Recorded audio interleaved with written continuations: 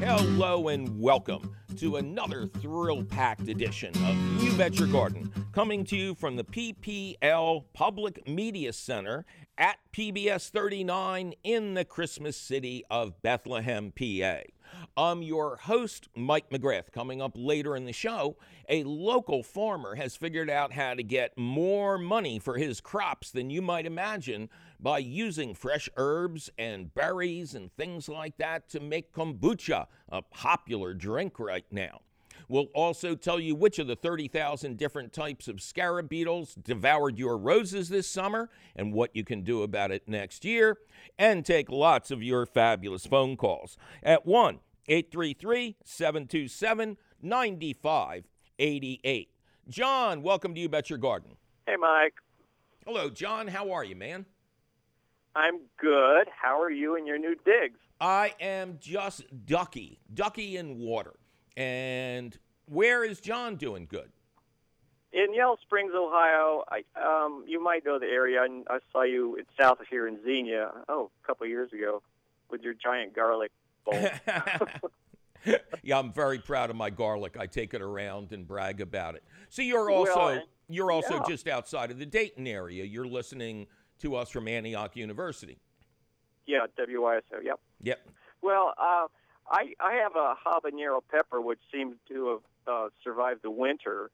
I certainly did not want to replant it because it was way too hot for me. And I like jalapenos, but habaneros, shoot, man, I thought I was going to vomit when I whipped them up with some zucchini. I was like, I can't get these down. But anyway, they came back up after a hard winter. It was, we had a lot of days in January that were like 7 below. And it's got 4 stems now and it's loaded with habanero peppers. Okay, so you had a habanero plant planted in the ground in your garden. Yeah. And it seemed to die back over the winter, but then new growth came up from the ground? Yep. It's like 4 stems. It's got 4 stems now. Okay. I'm going to propose what happened is the same thing that happens with cherry tomatoes. That some of the fruits, because as you say, they were too hot for you, so you probably let some fruits hit the ground and just rot away there. And then I'm going to suppose I cleared them. I cleared the plant and went through my shredder, so they'd be all over my garden. Well, there's worse plants to come up. But they're not everywhere. I really think the roots survived. It would be unlikely. I think the better chance is that some seeds hit the ground and these are new plants. That happens a lot with tomatoes. But no matter what happened, I'm familiar with that with tomatoes. Right. But for one thing, if they were cross-pollinated with my other peppers, I don't believe you'd still be getting habaneros. No, peppers. That's one of the nice things about saving seed of peppers is they don't cross-pollinate. Okay. Neither did tomatoes. I would have noticed if there was 4 little pepper seedlings growing there. Yeah. It's squash plants that if you save the seed, you get a different form of squash the next year. Oh, yeah, they're open pollinated. Yeah, they're really promiscuous crazy plants. So yeah, they sure are. If you grow a hot pepper or even a bell pepper that you really like, it's actually fairly easy to turn that into a perennial plant. All you do is you dig it up out of the ground, preferably in September, before the nights start to get too cool, and you pot it up into a nice plastic pot with good drainage. You use a professional mix, a seed-starting mix, soil-free mix, potting mix, a nice light thing that has no garden soil in it to fill in around the tops and the bottom of the plant to fit it in the pot. And then you take a garden hose with an adjustable nozzle and you blast every inch of that plant because aphids always come in with your peppers. And then you set it aside in kind of a quarantine area. A couple days later, you do the same thing. You bring it inside, and if you provide really bright light, like it's underneath a 4-foot-long shop light, and keep the plant really close to those fluorescent lights, it will flower and fruit for you indoors over the winter. Even if it doesn't do well indoors, just stays alive, you'll have a very large plant to start with next season. When I put out my second and third year peppers, I typically get ripe red, even full-size bell peppers before my first tomato plant. It's a great trick. They are truly perennial. I can remember you talk about habaneros. I was down in Santa Fe, and I saw a 30-year-old habanero tree that had never died. It was just the perfect climate for it to survive over winter, and it was stunning. I mean, nobody could have made a piece of art that nice. Okay, John? All right. Well, you can try that with your peppers if you like. Otherwise, we'll try to contact the Vatican and decide if what happened for you was truly the miracle of Yellow Springs, Ohio. All right, John, thanks for calling.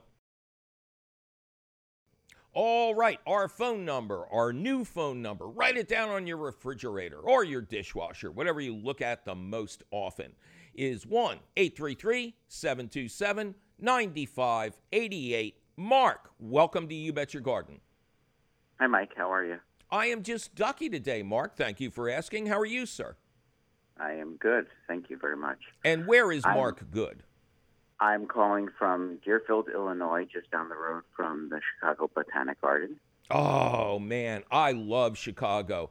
I grew up in Philadelphia, and when I first visited Chicago, it was like, oh, my God, did I grow up here, too, as well? It's just that right kind of city. Oh, I love Chicago. All right, Mark, what can we do you for? Well, I was calling with both a question and an answer. Oh, good. Then I can just go take a nap. I love these calls. Yeah. Well, which would you prefer me to start with? Well, let's start with the question. Okay. The question is, I have a camellia, which is one of the cold hardy varieties, and it's reportedly cold hardy to zone 6, but here in Chicago, we're 5B. Yeah. So my plan was to bring this camellia, which is in a very large pot, to bring it in to my garage in the dead of winter to protect it from the elements. The area of the garage where I'm going to place it is up against interior walls of the house, and the garage rarely gets below 20 degrees in the dead of winter. The problem is it's also there are no windows in the garage. So my question is, do I need to get some sort of light to provide some light source in the middle of the winter? And also, do you recommend any insulation of the pot or the plant in the dead of winter when it's in the garage? Yeah, and okay, should I ask you what your answer is, or is that a different topic? Different topic. Okay. So you are correct. It won't survive outside. The fact that it's in a pot means that you can bring it inside. Now, if you want to be a true cowboy gardener, I presume, are you going to have to lay this thing on its side, or is your garage big enough to accommodate it? Oh, it's still a small plant, so it's totally fine to accommodate. If you bring it in, is there any chance you'd think about bringing it into the house? Not if I want to stay married. No. Okay. All right. We got that covered. Yeah. So put it in the garage, put it up in a nice place where you'll see it, and hang a shop light over top of it. A 4-foot-long fluorescent tube shop light with 2 new tubes. And, you can actually get LEDs in the shape of those fluorescent tubes. It's very cool. And if you keep the light really close to the top of the plant and into the center of this shop light thing, I expect it would flower for you over the winter. I would water it very gently. That is, not a lot of water over the winter, because plants over winter don't use a lot of water. I might feed it almost a homeopathic amount of a liquid plant food, a very dilute. And in terms of protection, I think we just go back to when we used to make spook houses in our basement around Halloween. Just hang a sheet or a blanket in between the plant and the outside world of cold, and the plant's under the light. It's protected from those really harsh breezes. obviously get in and out of the garage really fast if you have room in the garage for your car. Most people don't. But I think that would be the best way to keep it alive. And in the tropics, these things flower every month of the year. So, the worst thing that's going to happen is you're going to go out to your garage and see beautiful flowers. That's awesome. Great. Thank you. And what's your answer? Well, my answer is to a previous phone call I made to you. Several months ago, I had called you about my impossibly alkaline soil here and growing azaleas and rhododendron. And you had suggested that I not use the ammonium. Oh, yeah. You don't want to use ammonium nitrate unless you're blowing up a building. Correct. And you had asked why the pH of the soil was so impossibly alkaline here in Chicago, and I have an answer for you. Okay. So apparently, several 100 million years ago, the Chicago area was in the tropics, and there was an ocean here, and the shellfish and the skeletons of the shellfish of the fish there, right, created a limestone bedrock. Cool. And so the limestone bedrock is the reason why our pH is so high.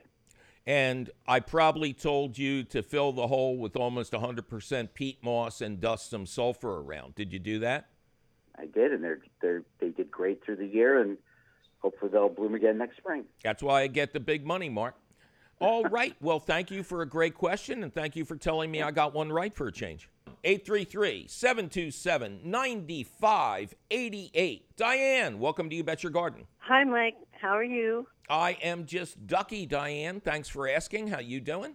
I'm just ducky, too. And where is my second duck calling from? I'm calling from Harleysville, Pennsylvania. Okay.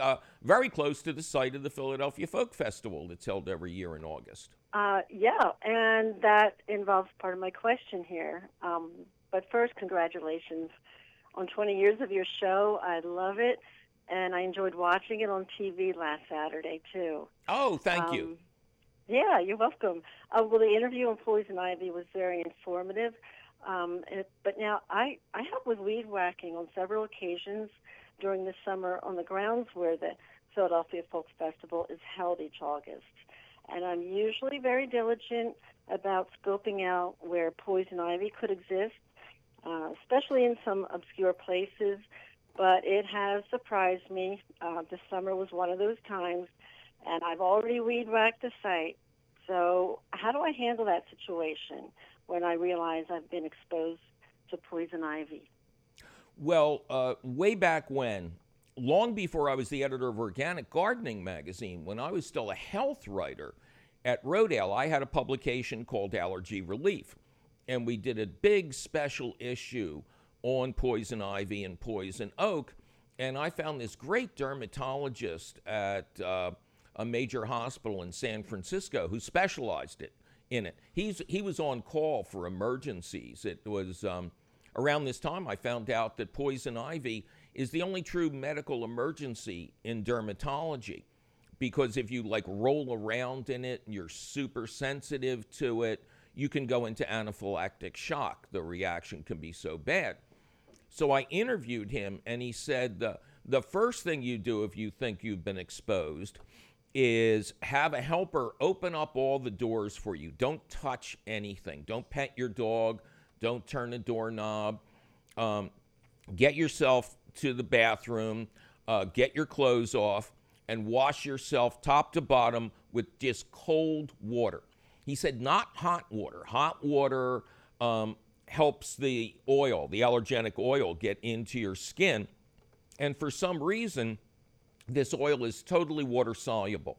So he said you had 20 minutes, absolutely guaranteed. No matter how bad the exposure was, no matter how sensitive you were, you had 20 minutes to just wash it off with cold water. And I asked him about the old thing about using jewel weed, because some people will say jewel weed is always growing near poison ivy. It's the antidote with the poison. And he said Probably not, but if you've played with jewelweed, it's a very liquidy plant. There's a lot of water in the stem. So it's not as good as running water, but it would get some of the oil off your skin. But I got something even better than that, Diane, or as they say on TV. Wait, there's more. When Umar, the poison ivy guy, was on the show, he brought a ton of props, not all of which we had time to get to. And one of them, and I felt so bad about it, I kept it here in the studio knowing we would get to this topic. It's called Zanfel, Z-A-N-F-E-L. And he has cases of this around for his workers and the people whose property he's clearing, because this is a product, and Umar swears by it, and he's the poison ivy guy of all time. You can use this after you begin to break out, after you begin to develop the rash, and there's exfoliants, emollients in this, something, but it's all calculated to get under your skin and lift the remaining oil off for easy cleaning. And I said, come on, Umar, it sounds almost too good to be true. And he said, yeah, but he vouched for it. I don't know if I've interviewed Umar a number of times. I don't know if he said it yesterday, but this guy is crazy. He makes his living off taking 900-pound vines out of trees, vines that are 25 years old. He is incredibly sensitive to poison ivy. He gets it any time he touches it. So he says he uses this and it clears it off. And it's called Zanfel, Z-A-N-F-E-L. And it's available over the counter at drugstores. And it claims within 60 seconds you'll start to feel some relief. And within a couple of hours after that, the rash will practically be gone. I didn't think a product like that existed, but apparently it does. Okay. Well, thank you, Mike. Well, thank you, Diane. All right. Well, welcome back to You Bet Your Garden from the studios of PBS 39 in beautiful Bethlehem, PA. I am your host, Mike McGrath. Later on in the show, there are only 30,000 different members of the scarab beetle family that might have been feeding on your roses this past summer. We're not going to introduce you to all of them, but we will tell you about the most important ones when we get to the question of the week. We're also going to take more of your fabulous phone calls. But now it's time for me to introduce an old friend and a very special guest, Don DeVault, an organic farmer here in Veracruz, PA, who has created a whole new income stream out of the wonderful herbs and fruits they produce at Pheasant Hill Farm. Don, welcome to You Bet Your Garden. Thank you, Mike. Pleasure to be here. Well, before we get started on all what this wonderful material is, when I would speak to farming groups about trying to make money, one of the things I would talk about was the added value. Not only getting the premium for your family-grown food, your organically grown food, but to do things with it, to make jams and jellies. I make my own garlic powder out of my garlic harvest, and it's a killer. And that seems to be really often the difference between profit and loss on a farm is if they take their produce and make something special out of it. You appear to have crossed a major line here. Well, more and more so, I think what you're saying is true. The difficulty is it's like adding another full-time job to an already very full-time job. I just happen to like to work a lot. So, yeah, it's worked out well. So what you have done with the herbs and fruits of the family farm is you make a drink called kombucha, right? Kombucha, yeah. Kombucha. Yes. Right. And it's very popular. And I know your stuff is hugely popular. You already have a huge fan base. We'll talk about the ways you distribute this. Right. But when did this whole trend get started? When did we see these bottles of funny-looking stuff? Well, the trend is pretty recent. You're talking about around 2000. I think GTs was the really big mover in the industry. And then it caught a little bit of bad press around 2010 when there was a voluntary recall in Whole Foods. But since then, product is back on the shelves with some tweaking, and it's everywhere you look at this point. So we have, from the movie The Blob, starring Steve McQueen, this insane-looking jug that looks like it belongs on an old episode of Alfred Hitchcock Presents. Yeah. And this is, quote, the mother. The mother, the SCOBY, which is the symbiotic, pretty much, yeah, the symbiotic culture of bacteria and yeast. That's the most proper name for it. But you'll also hear it called a mushroom.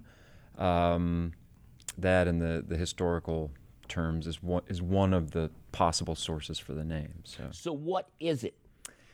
It is a cellulosic material that's produced by the bacteria. Now, the bacteria wants oxygen. It's an aerobic fermenter, so it'll float the bacteria to the surface so it can access the oxygen. And at the same time, and here's the symbiosis in this relationship, it's sealing off oxygen because the majority of the yeast, which is living underneath this mushroom, is an anaerobic fermenter. So everybody's getting what they want just because this blob is there.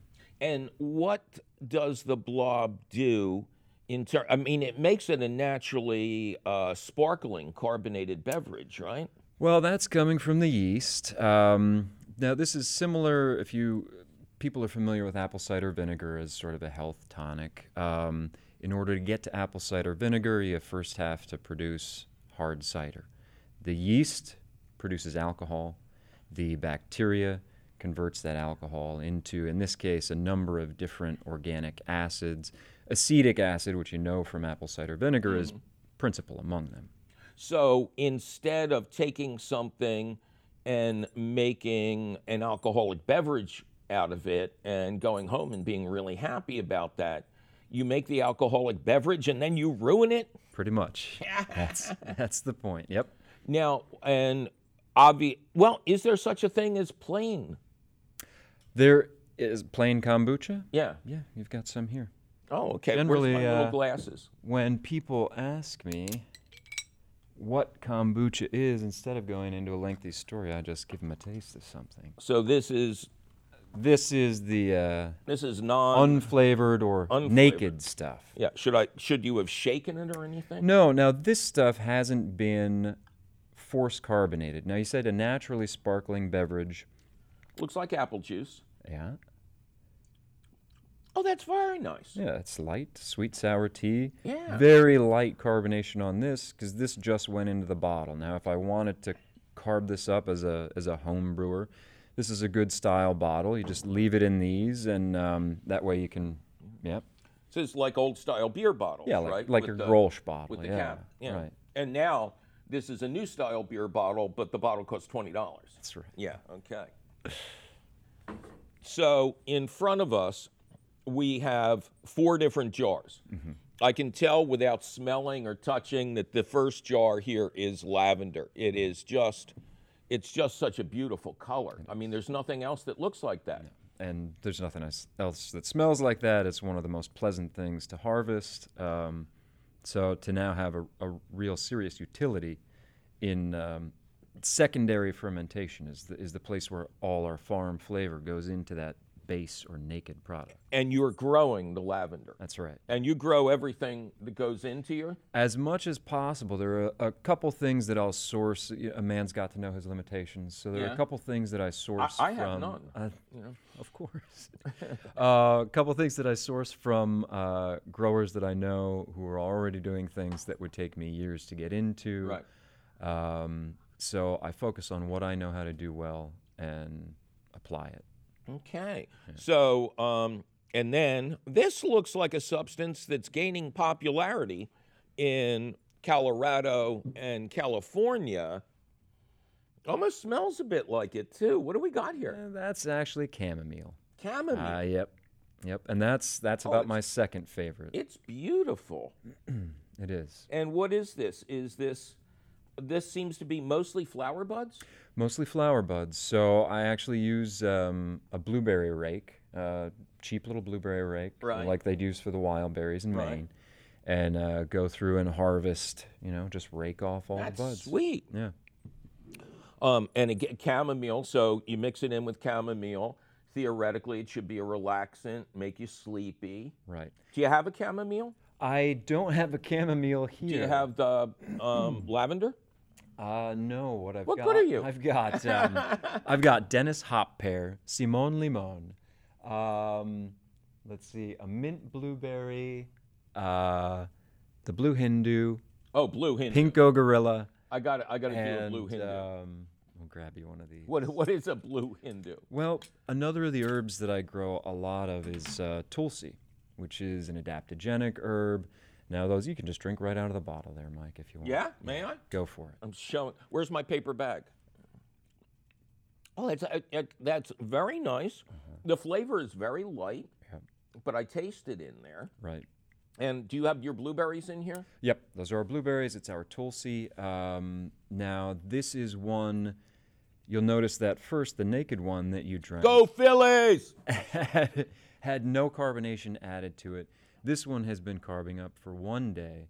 In order to maintain a baseline somewhere with something, I force carbonate everything to maintain a consistent level of carbonation so that it's what people would expect, because the flavor, even for the same variety, will change week to week. Right, because it's all fresh herbs. Or in the case of blueberries, I was over the farm not long ago and opened up one of your freezers. There literally must have been a half ton of blueberries frozen. You have a huge blueberry patch. It was a good year, right. Yep, and we've had those blueberries for some of the plants 30 years. Long time, yeah. I come and steal them when you guys are on But vacation. again, the utility that we get out of them, because we can freeze them, because we use them in this, our blueberries are just as good now in January and February as they are when we're picking them in July. I think blueberries, on a side note for gardeners, I think blueberries are the fruit that freezes the best and the easiest. That's great. You put the individual blueberries on like a baking sheet, slide those in the freezer. When they're hard, you pour them into a hard plastic container, and then they resuscitate really well. And it's really cool to have cold frozen berries on your cereal in the morning. Yep. I like that. It's like snap, crackle, pop. You bet. So you have how many different variations? This is sold in lots of places now. Where is your brand, which we should say is called Porch Tea, but it's not spelled like porch. It's Porch with a T, which is a little family history, and I'm a dad now, so I can say that dads are a little bit dorky. But there was a misspelling of porch on the original blueprint from my parents' house, which was the farmhouse, the dream house. So it's a family joke. Yep, always has been. Cool. Yeah. Now, you market it, is this a 12 ounce, a 16 Now, ounce? that's a 12 ounce, and so this I've been doing for about 12 years now, and the growth has been amazing, just like what we're doing on the farm. But it's I've had to make some quick and hard decisions sometimes. So those large style bottles. I love the concept of you selling this non-alcoholic, lightly flavored beverage in growlers. Right. Because you actually have a beer taps in health food stores. You have these giant, and they're huge. Yep. And people, just like in a classy brew pub, they'll bring their growler back and fill it up. And you don't have to keep buying glass all the time. That's exactly right. It's a wonderful way to do it because it saves me labor, it saves me cost, and people are reusing things. Yes. Right? So if you go to the reduce, reuse, recycle thing. Yeah. And where is your Porch Tea available now? I know you have more retail outlets than you can actually serve. I do, and I have people still coming to me, and again, this goes back to the decisions that you've got to make about So your run business. off where we are now. Wow, I've got... You're at the Easton Farmers Well, Market. so the big farmers markets, Easton, Doylestown, and Lansdale, Now those run till mid-November. Easton runs a bit longer. I've got health food stores and cafes. My biggest outlet, the people who are moving the most, is Ole Valley Organics. Really? And it's great to have that be the case because they're another farm-based operation. You talk about adding value to things. They opened up a farm stand. They sell their own produce there. They have brought in other producers. My stuff is doing really well there, so they go through 6, 7, 8 kegs a week. Now, do you think you'll ever go national with this, or do you just like the idea of it staying local? I want us to stay tied local. to farms around the country. We're going right back to Dirty Harry and knowing your limitations on that. Yeah. Because I think it would be great for, every small-scale organic farm to learn how to do this and to get a lot of extra value. And, people are buying local. The face of the farmer is on the herbs. And the recycling aspect of the growlers. Yep. It's a very attractive proposition from a lot of different ways. For sure. And I think in terms of growth, the next place I'm going with this is probably to the alcoholic side of things, but lighter things and traditional things, ginger beers. I do grow hops already for the kombucha, but... So, and do you either say out loud or feel that the lavender or the hops-based infusions would be more relaxing and like sleepy time tea? Well, I do. One of those jars up there is actually red raspberry leaf, which is... another point. Is that this one here? Yep, you bet. That's this one. So if you smell that, I grow raspberry, so I know what it looks like. You get, tannins. You get a very tea sort of smell from it, and it makes a nice tea. It's an herbal tea base. So that one, if you got little kids or if you're drinking it at night, right, the herbal tea base is the way to go because most of these are pretty energizing. Mm-hmm. It's a great drink for in the morning or, after you start to get the caffeine jitters, but you want to keep going. Well, and I noticed that raspberry leaves are an integral part of most of the Celestial Seasonings tea blends. So it's a good filler, and it has a heavy base tea sort and of here flavor. You're using something that you can't sell. Right. You sell the berries, but generally you compost the leaves. So, your carbon footprint is the size of your daughter's right now. Exactly. So anything that does double duty on the farm. Okay, so where can people find out more about you and what you're doing with your product? You can check out the website, which is just porchtea.com. Yeah, but spell it. Porchtea. Right. And I'm a little behind on that because I'm busy. We're in the process of putting up a new fermentary on the farm, and that's taking some extra time. So. You know that I know you and your family, and I'm a frequent visitor at the farm. I have watched this grow from a little hole-in-the-wall operation to you're almost the Anheuser-Busch of kombucha. Not quite, because they're already out there. There's some pretty big producers in Vermont and Portland, California, New York. But again, your traditional audience for the farmer's market, to see the face of the farmer, to know that there is low mileage in transporting this food or product to you. That's very appealing to many aspects of many generations right now. For sure. All right. Well, Don DeVault of Porch, misspelled, T, Porchtea. Thanks very much for bringing all your wonderful blob-like materials and your delicious drinks and your herbs into the studio. It's been Thank a you real very pleasure. much, Mike. Really enjoyed it.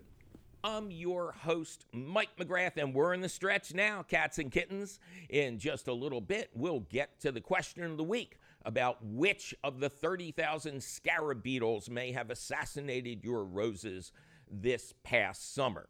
It's interesting and informative, and it's coming right up after a couple more of your fabulous phone calls at 1-833-727-9588. Mark, welcome to You Bet Your Garden. Hi, Mike. Hello, Mark. How are you doing, man? I'm doing great. And where is Mark doing great? I'm in North Coventry Township. I planted some nard bulbs, and I planted about maybe 5 or 6 in a clump. I planted about 30 of these clumps for 2 years now, and I get the grass type of shoots that come up from those bulbs, but I'm not getting the flower. Okay, and it has all the greenery above it. All the greenery is there, yes. But no flower yet. No flower yet. Okay, so here's what I want you to do. Before the weather gets any cooler, and you realize already the hours of daylight are significantly shorter, Yeah. I want you to pot it up into a very nice plastic pot filled with 80% seed starting mix, soil-free mix, potting soil, Yeah. and 20% compost. And let's guess that maybe this has things in common with paper whites and amaryllis. Okay. So I would only pot up the bulb to about half its height. The bulb itself. I want the top half of the bulb exposed. Don't put it outside. Just try to grow it inside as if it was an amaryllis or a paper white, and let's see what happens. And you say the name of the bulb is Nerd? Was that right? No. No, nard. Nard. Close Like to a spike nerd. nard. That's somebody who hangs around with a nerd is a nard. Right, a nard. And one of our watchers or listeners will come in and we'll get a great phone call and they'll explain exactly how it's supposed to work. And maybe I was right even. We'll find out in an upcoming show. All right. All right, sir? I'll give it a try, Mike. All right. Thanks a lot, Mark. 1-833-727-9588. Sharon, welcome to You Bet Your Garden. Hi, Mike. How are you? I am just ducky, Sharon. Thank you for asking. How are you doing? Pretty good. We've got pretty weather here in Well, Virginia. where do you have pretty weather? In Virginia. Northern Virginia, actually. In the Herndon area is where I'm at. Okay, in the greater Washington, D.C. area. Exactly. All right. And I don't know how you got the good weather. You're the only one who's got it. But what can we do for Sharon, who's hogging all the good weather from the rest of us? Oh, well, we're hogging the good weather. But, we are having a problem with our spotted lanternfly. That only happened this year. I was, I'd say I was upset to hear that it had traveled so far, but these things can't be contained. The spotted lanternfly is a crazy looking pest from Asia. I saw the nymph stage in my garden this year for the first time, and I hadn't done enough research to realize what the nymphs looked like. They were crazy kind of pop art, things. They're totally black with white stars all over their body. And the adult looks like a villain on the old Batman 66 TV show. Come on, those colors are ridiculous. Yeah, very vibrant. Yeah, you can't even say what color it is. It's just all of them. And now we know a lot more. The theory is it came into the country on a load of imported stone. Yes, that's what we heard too. From China. And oddly enough, or perhaps not odd at all, it traveled to Virginia on a load of stone from the place the stone was delivered to in Pennsylvania. The eggs are very hard to spot. They look like splatters of mud, and that's how they travel. The adults lay their eggs. They love to lay them in the wheel wells of cars. I mean, how clever is that? And when I investigated this in Virginia, again, that just happened this year, the site where they were discovered, right there is a railroad line that goes past. So it's like almost, geez, why don't you go to the airport too, guys? You'll get there faster. Exactly. Yeah. I had been underestimating what this pest was capable of until I saw a documentary just a few weeks ago about what had happened to a vineyard in Pennsylvania. It had destroyed entire rows of grapes. I mean, this guy is out of business. He lost like 40% of his vines. They, you don't get one lanternfly. They come by the hundreds, and they smother a plant and they suck all the sap out of it. Yes. So luckily, their first host is the so-called tree of heaven, a trash tree that's also from Asia. And what's happening in Virginia, it's up in the Winchester area so far. Yes, that's what we were told. And it's being pretty much isolated. And so the people who own that stone facility, they've been very cool. They have either done it themselves or they've allowed the state to come in and do it.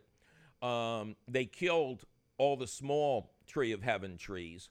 And the others, they injected with a systemic herbicide so that anything that fed on the tree would die. Now, normally, I don't like insecticides of any kind, especially if there's a chance that it's a tree or a plant that's going to produce flowers that attract bees. But I talked to a great guy in the Department of Entomology at Virginia Polytech who's like leading the charge on this. And he said they made sure that bees do not come, and the flowers on Tree of Heaven are you almost can't see them. They're negligible. But bees don't come there. Really, the only thing that's going to be harmed is an insect that, starts chewing at the leaves or trying to drill into the bark. So in this case, where no insecticide is getting into the environment, no bees are being harmed, I have to get behind it. I call that common sense pest control. I'm totally organic, but I will never be organic to the point of being ignorant.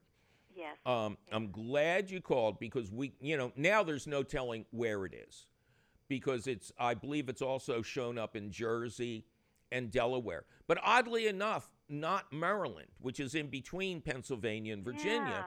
And I figure the guy never stopped to take a leak or something. He just drove all night.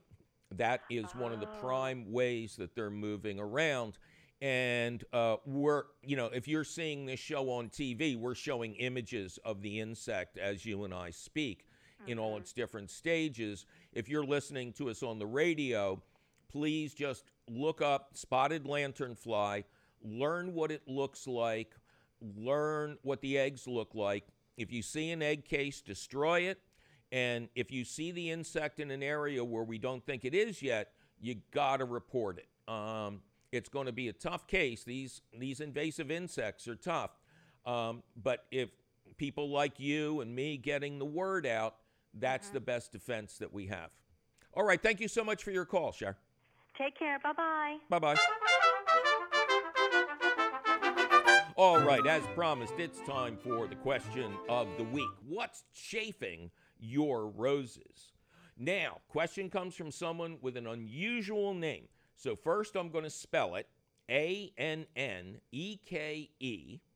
and then I'm going to tell you how she says it's pronounced, Unica unica, in Lake Leelanau, Michigan. She writes, I've had an attack of rose chafers. Am I spelling that right? Anyway, they devastated my rose bushes this year. No matter how fast I picked the little guys off, more came flying in. They attacked other plants as well. In fact, a few are still hanging on to my beans. What can I spray on them instead of 7? Well, you were very close there. The insect's name is rose chafer, not Schaefer, which was the name of a childhood friend of mine who I never saw attack a rose. Now, before we move on to your pest, I'll note one other misspelling in your email that is so common in garden communication. You wrote SEVEN as in the number 7. The actual name of this incredibly toxic insecticide that you wish to avoid is SEVIN. I make a point of this because many gardeners have written to say that they've been told that 7 was a combination of 7 natural ingredients. Nothing could be further than the truth. The National Pesticide Information Center, which is a cooperative agreement between the EPA and Oregon State University, reports that carabil, the active ingredient in 7, has been evaluated by the EPA as, quote, likely to cause cancer. It is also highly toxic to bees and earthworms, and birds that were exposed to low amounts had fewer eggs, and the eggs that did hatch produced fewer healthy babies. So thank you for seeking an alternative here. It's nasty stuff. Now, on to quote rose chafers. Entomologists like to differentiate between Australian chafers, European chafers, and North American chafers. All are members of the enormous scarab beetle family, which also includes the notorious Japanese beetle and the night-flying Asiatic beetle. And yes, the name scarab does date back to ancient Egypt, where these beetles were revered, probably because early Egyptians didn't grow roses. Now, you'll only see the Australian chafer in Australia, but it's extremely colorful if you do see it. It's yellow, green, and brown with a design on its back that looks like a violin, hence its common name of fiddler beetle. The European chafer, also called the green rose chafer and just plain rose chafer, is a dazzlingly bright metallic green. You'll find it in the UK and southern and central Europe. The least attractive member of the family is the North American chafer. It's a kind of dirty tan, yellowish color with yellow hairs that, as with many humans, fall off with age. They are also the most destructive of the group. Like their shiny green and copper-colored cousin, the Japanese beetle, the North American chafer tends to feed in swarms, eating the inside parts of the leaves while avoiding the veins, giving the plants a classic skeletonized, lacy appearance. Like Japanese beetles, the first one to feed also give off a pheromone that attracts more beetles, setting off a feeding frenzy.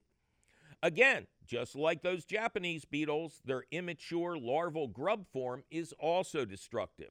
While Japanese beetle grubs stick to eating the roots of lawn grasses in the late summer and fall, North American chafer grubs feed on the roots of ornamental plants as well. Oh, and if your roses are getting eaten at night and the damage isn't lacy but chunks out of the leaves, the culprit might be the nocturnal Asiatic beetle. May and June beetles are also members of this enormous scarab family, and these ones also attack plants in the United States. Luckily, control is the same for all of the scarabs. First, put out a single Japanese beetle trap near your smelliest roses in late spring, and check it every day. As soon as you catch the first beetle, take the trap down, seal it in plastic, and hide it in the basement. Like professional growers, you're not using the trap to take care of the problem. You're using it for monitoring and early detection, because now you know that the beetles have come to town and it's time to take action. A good first move is to cut any roses that are in bloom and bring them indoors to a vase, and that'll cut down on the attractive scent of your landscape. Then spray the plants weekly with BTG. That's the brand new strain of BT that only affects beetles and weevils. Any beetles that eat the sprayed parts of the plant will die, but there's no danger to people, pets, bees, birds, wombats, etc. Gardens Alive sells this version as beetle juice, and it may be available under other names at retail. Just don't say it 3 times in a row. The key here is to kill off the first wave of beetles rapidly so that swarming instinct doesn't kick in. After a month or so, you can relax the spraying because the rest of the beetles in your neighborhood are going to be eating other people's roses.